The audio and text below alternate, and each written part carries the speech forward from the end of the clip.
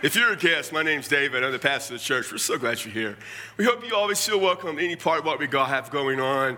You know, go get your free gift. You don't have to give us any information. Just leave your social and bank information. That's all we want ever from you. I'm just kidding. We don't ever expect you to give any money to our church, ever at all. We're just so glad you're here. I hope you feel welcome to feel a part of things. We're in a series entitled It Begins. It began at the first of the summer. It's going through the next week. And this is a series that deals with the beginning of the movement of the church, how everything kind of came into being, how the movement began of what we call the church.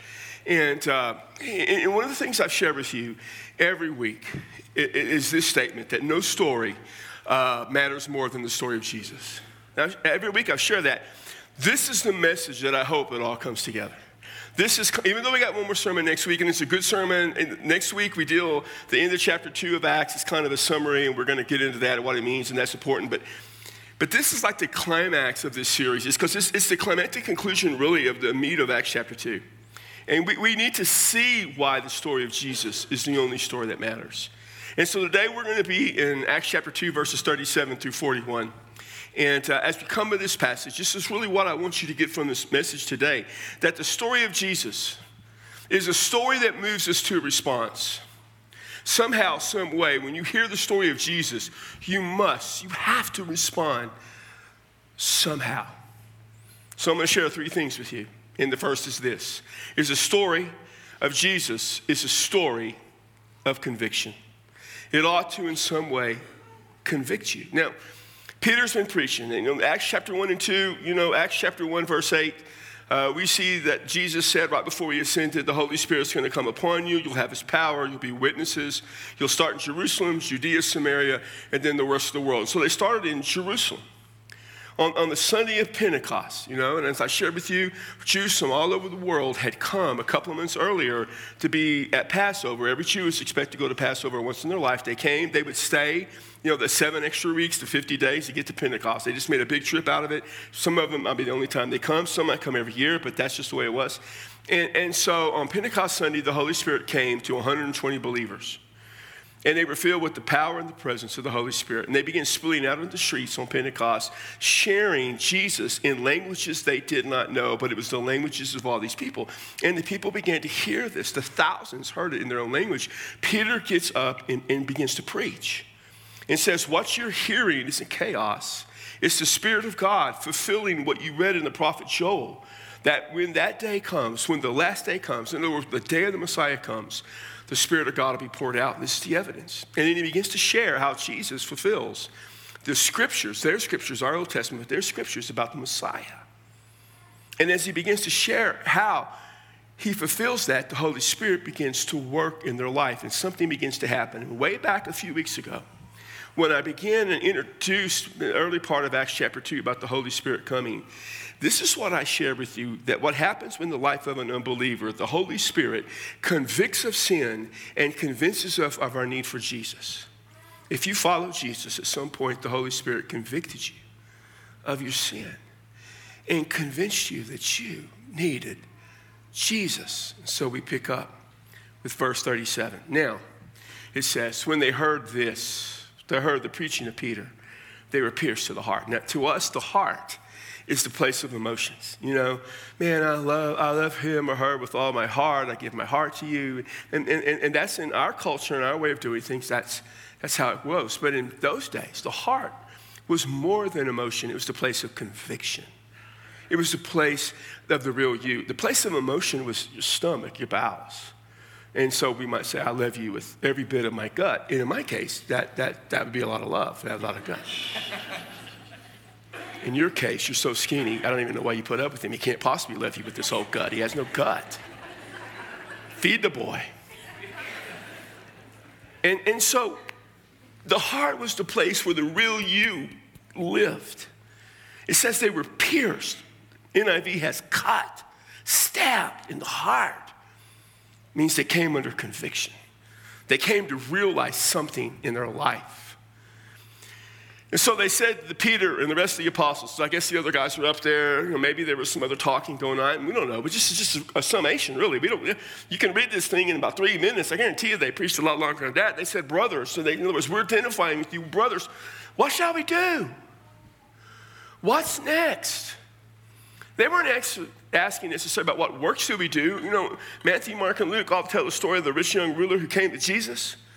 And so what do I have to do to inherit eternal life? He says, in other words, what works must I do? What things with my money? Let me take my money. Let me take my stuff. Let me leverage it. And I'll come to faith.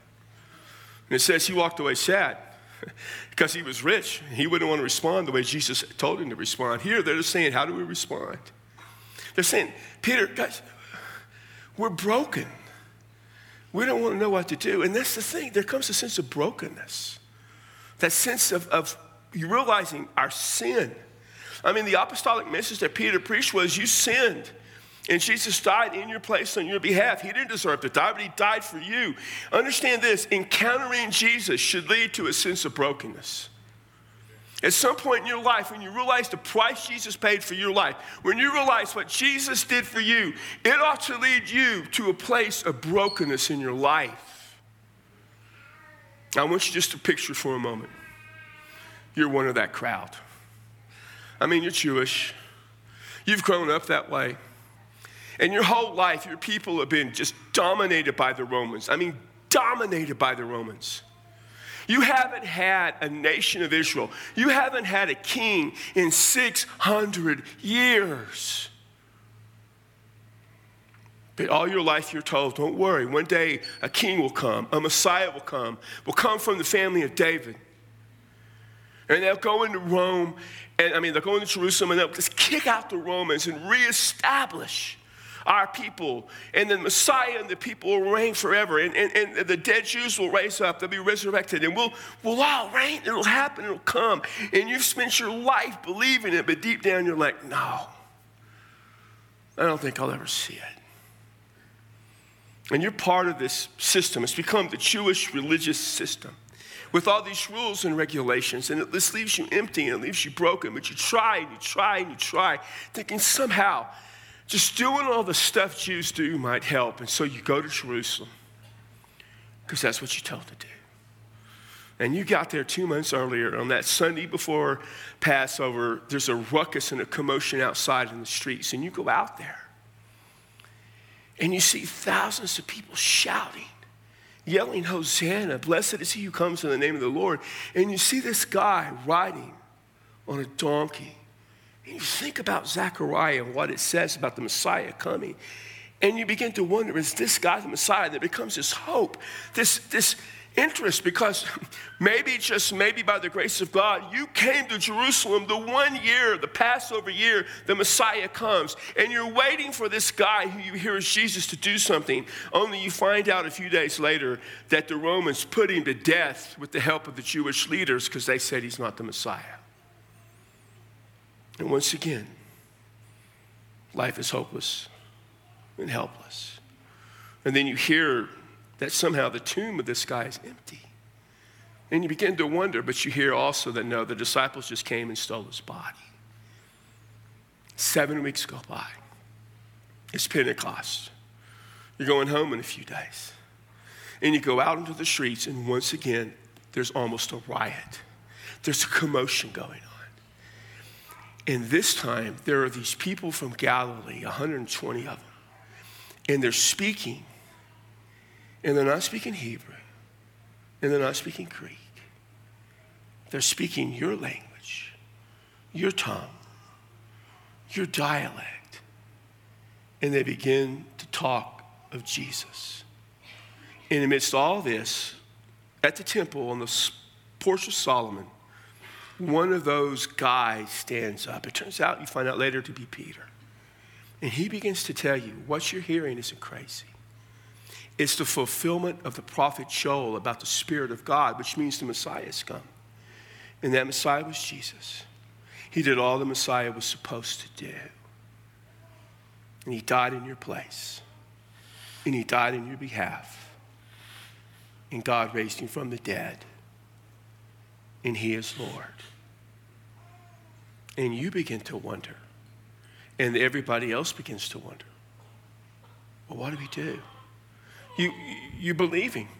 Your life feels different. Your life feels changed. Your life feels convicted. So you shout out, well, what do we do? What do we do? What do you do when you encounter Jesus? What do you do when you are convicted? He is Lord. Peter gives us the answer. For not only do we see that the story of Jesus is a story of conviction, we see that the story of Jesus is a story of movement. In your life, when you come to encounter Christ, there is movement. In verse 38, we see that. Peter said to them, repent, and each of you repent. Oh, that's a good church word, right? We love that word, repent. Repent is this beautiful word, and it means to change the course or direction. In the New Testament, it's really used to speak of someone who lives in rebellion against God. You basically, what it means is this: we live our life the way we want to. We don't care what God wants. It's our life. We're going to do it. We may give lip service to God. We may acknowledge him, but we're going to live our life our way. And that way ends up being rebellion against God. And so we're just traveling this path in opposition to where God wants.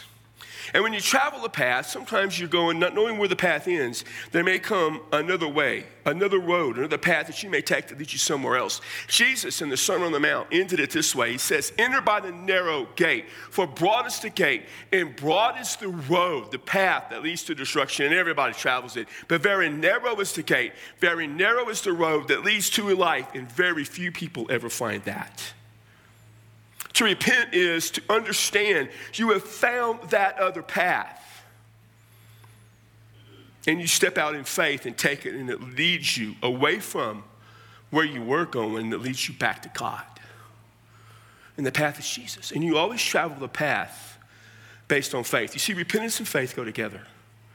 They're two sides of the same coin. Even if faith isn't used, to repent is understood as to have faith. To have faith is understood that you must repent. To believe is to repent. It's one thing. You pivot based on Jesus, and you follow him, and you no longer follow your own sinful path. He says, repent, each of you, every one of you have to do it. And then he says this, and be baptized in the name of Jesus Christ. Be baptized. It's a command. Now, the word baptized means to be put under. It means to be dunked. It's part of our Christian faith. We don't get baptized in order to be saved. Jesus says in Matthew 28, go make disciples of everybody and baptize them. Once they get saved, you baptize them. And baptism is for believers, and it's a violent word. The word baptize is a violent word. It means to shove under and dunk. And it means to drown, in essence. And then, obviously, to pull them back up, because if you just shove them under and drown them and they die, then it really is violent. And I don't want Joe and those guys to go to jail when they do that. I don't want Joe to jail, because they don't have to take care of your wife, that's give them money. And so it's to pull them back. And there is no concept in the New Testament of a believer not being baptized. I mean, Acts chapter 8, the Ethiopian comes to faith, and he said, there's water. What prevents me from being baptized? Nothing. Romans chapter 16, Paul leads the Roman guard to salvation. He goes to his home and leads his family to salvation. It says they all believe and they're baptized.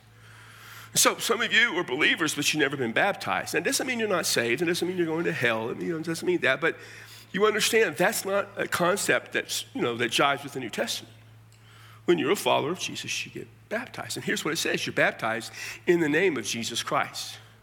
Now, we're going to see in the phrase in the name and for just a moment, we're going to see some prepositions. And I know you don't care about prepositions. I don't care about them, but they're kind of important because prepositions speak of movement. And to understand this verse correctly, because you can understand it incorrectly, you've got to know what they're for.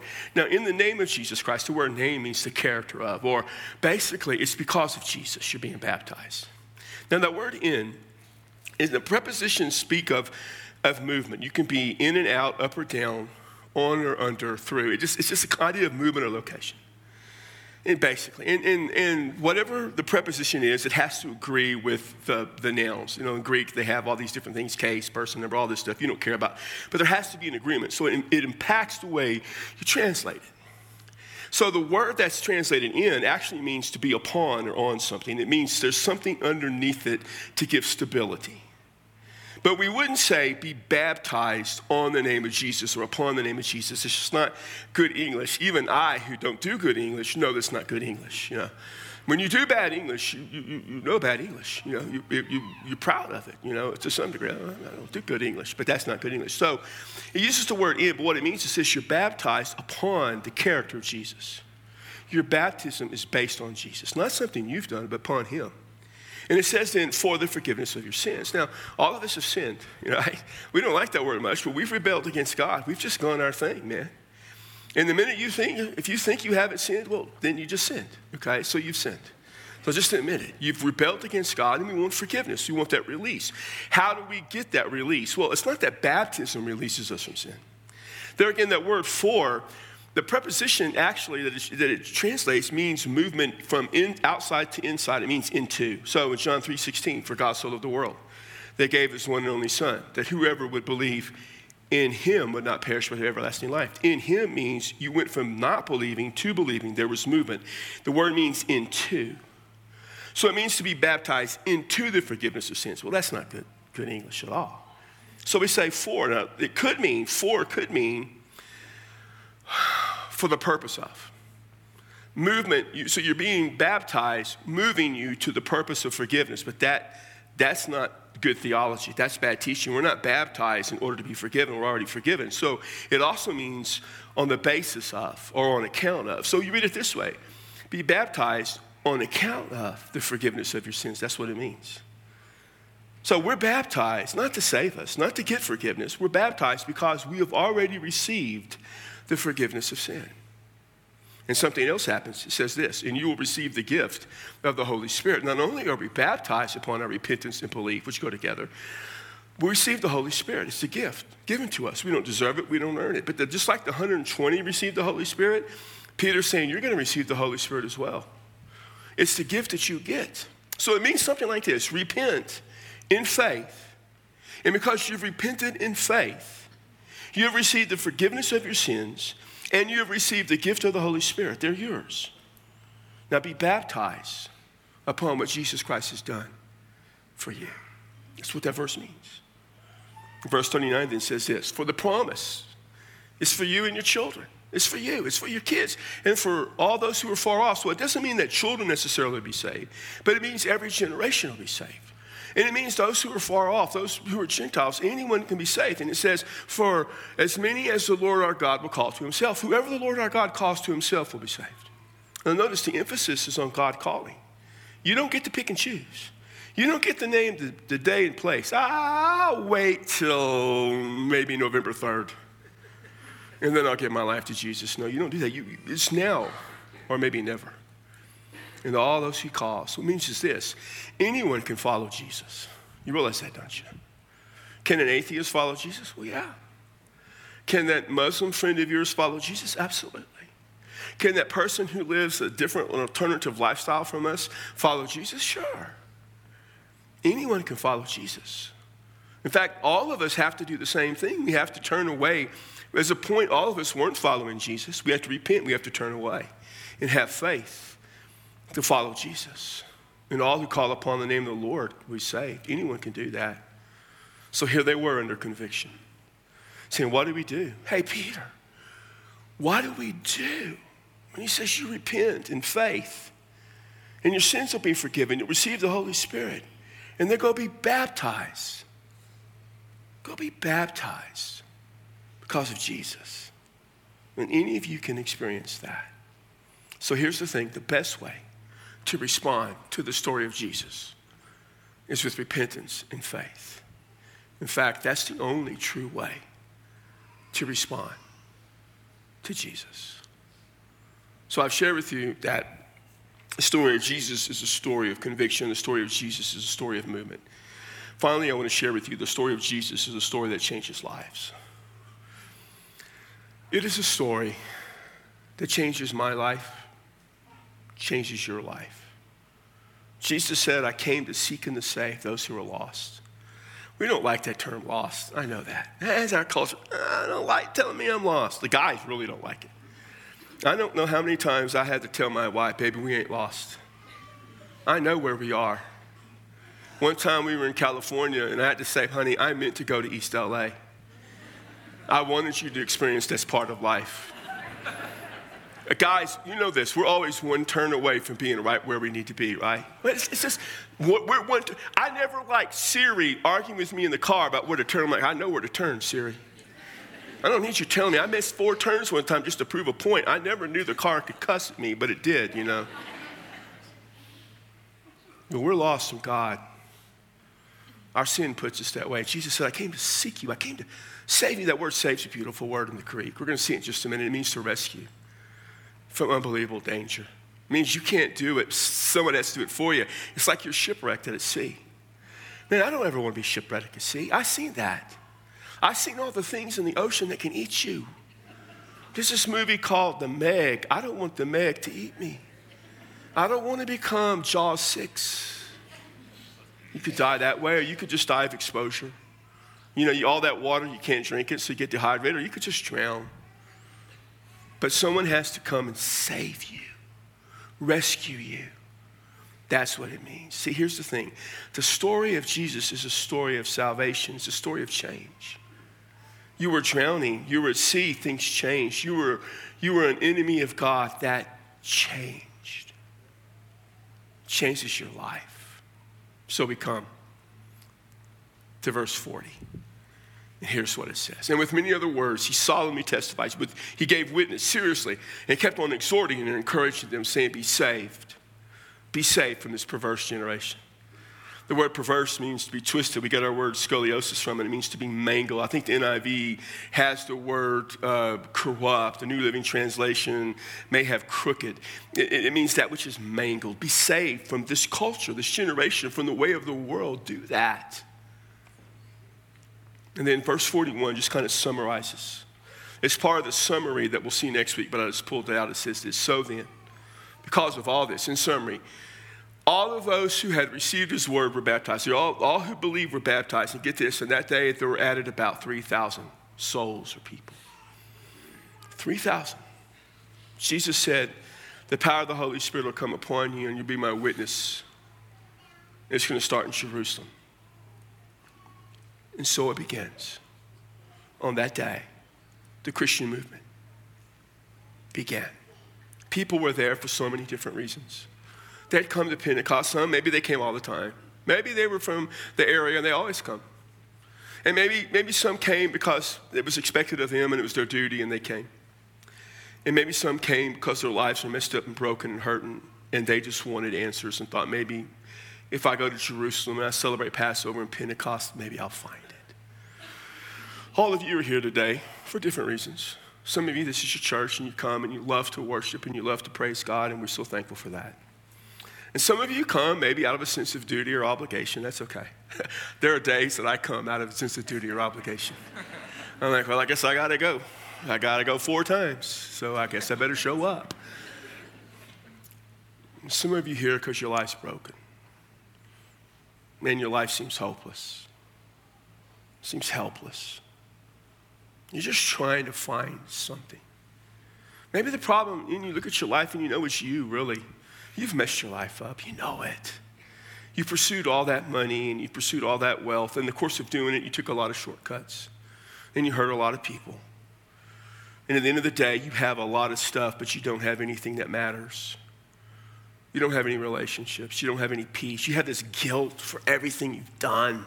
And you can't get rid of the guilt.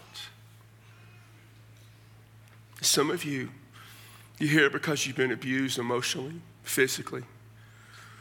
You've just gone from one relationship to another, and you've had one lifestyle after another, and none of them have worked, none of them have helped you, and they just leave you empty, and they leave you feeling dirty, and they leave you feeling used up. Some of you, you've lived a life of substances, drugs, and alcohol, and it's got you high, but the highs aren't as high as they used to be, and they take so much more effort, and the lows are so low, and your health is bad, and your mental health is bad and you just don't like life. Some of you, it's your family that's messed up, but your marriage is messed up. Maybe you messed it up. You might have. Or maybe the other person messed it up. Or maybe it's a combination, but you're just like, my family's messed up, David. My marriage is a mess. Some of you are here because you're lonely. I mean, you got friends, you got people all around you, but you're just so lonely and empty inside. Some of you are tired. You get so tired of life. You get so tired of the same old, same old. And you don't know what to do. You've tried so many things, but they never work. Nothing works except Jesus. Jesus always works. And Jesus will work in your life because he came for you, just you. And he died on the cross for you, just you.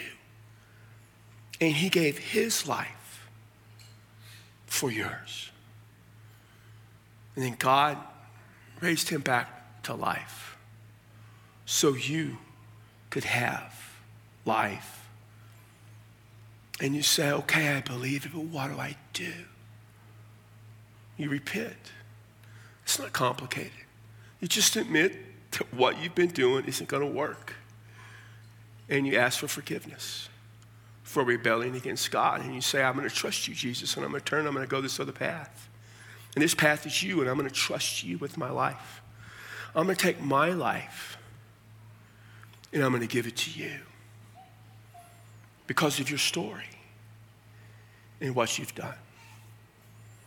Way back at the beginning of summer, I began this series by saying the only story that matters is the story of Jesus. No other story matters more than the story of Jesus. You know why that's true? It's really simple. Because Jesus saves. This is his story. And this can be your story. That the Jesus who saves you just like he saved me. That can be the story of your life. So I began this message saying that the story of Jesus moves us to a response. So how do you respond? For some of you, the way you've spent your life responding whenever you hear the story of Jesus is to say no. It's to reject him. And you can do that. He gives you the chance to reject him. But understand this, there will come a day when you will reject Jesus for the very last time. I'm not saying something will happen to you. I'm just saying there will come a time when God will say, okay, enough's enough. I keep calling you to me and you keep saying no. So there's going to come a time when the Lord's going to give you what you want. If you tell Jesus enough, I don't want you, Jesus is going to say, well, as you wish. I'll give you what you want. I won't bother you ever again.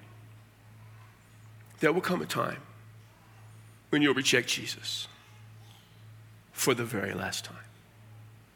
But you can respond the way you should respond.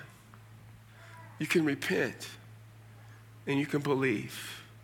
And if you've never done that, at this very second, you can do that. It's not a process. It doesn't take a series of hours, weeks, or months, just a series of split seconds to repent and trust him with your life. And some of you need to do that right now. And some of you, you've already followed Jesus, but you just kind of kept it kind of quiet. You know, I keep my faith kind of quiet. Okay. But it's supposed to be lived publicly. Maybe you've never been baptized. No, I mean, you're not going to go to hell if you don't get baptized. Don't hear that. But you really should get baptized. It's kind of what Jesus wants. Peter says, repent and then be baptized. So maybe you need to do that. Now, what you can do when this service is over, if you want, you can go out to the Welcome Center, get a Connect card and say, hey, can I have a Connect card? I want to talk to you. You don't have to talk to them. They're nice people. They say, listen, I don't want to talk to you. I tell people all the time, I don't want to talk to you. You can do that. And just take that card and put your name, that's all you need, and a contact info. And say, I want to give my life to Christ. Or I want to be baptized. And go put it in a brown box and we'll get with you. Or you can, right now, walk up here. I'm going to be here. There'll be a couple of others up here. Ladies, there'll be another gal up here if you want to talk to a woman. You can come and give your life to Jesus. You can come and say, I need to make it public. I need to be baptized, whatever. But just do this. Be sure that when you walk out of here today, and you will walk out of here, walk out of here having repented, having believed, having followed Jesus Christ. So, Father, when we come before you to thank you for Jesus and for saving us, there's a beautiful song that says, thank you, Lord, for saving my soul. Thank you for what you have done and you will do. And for that one person who is here, whose life is broken, who needs today to trust Christ. I pray in the name of Jesus and by the power of the Holy Spirit, they will repent and they will believe. In Jesus' name, amen. You stand and you come.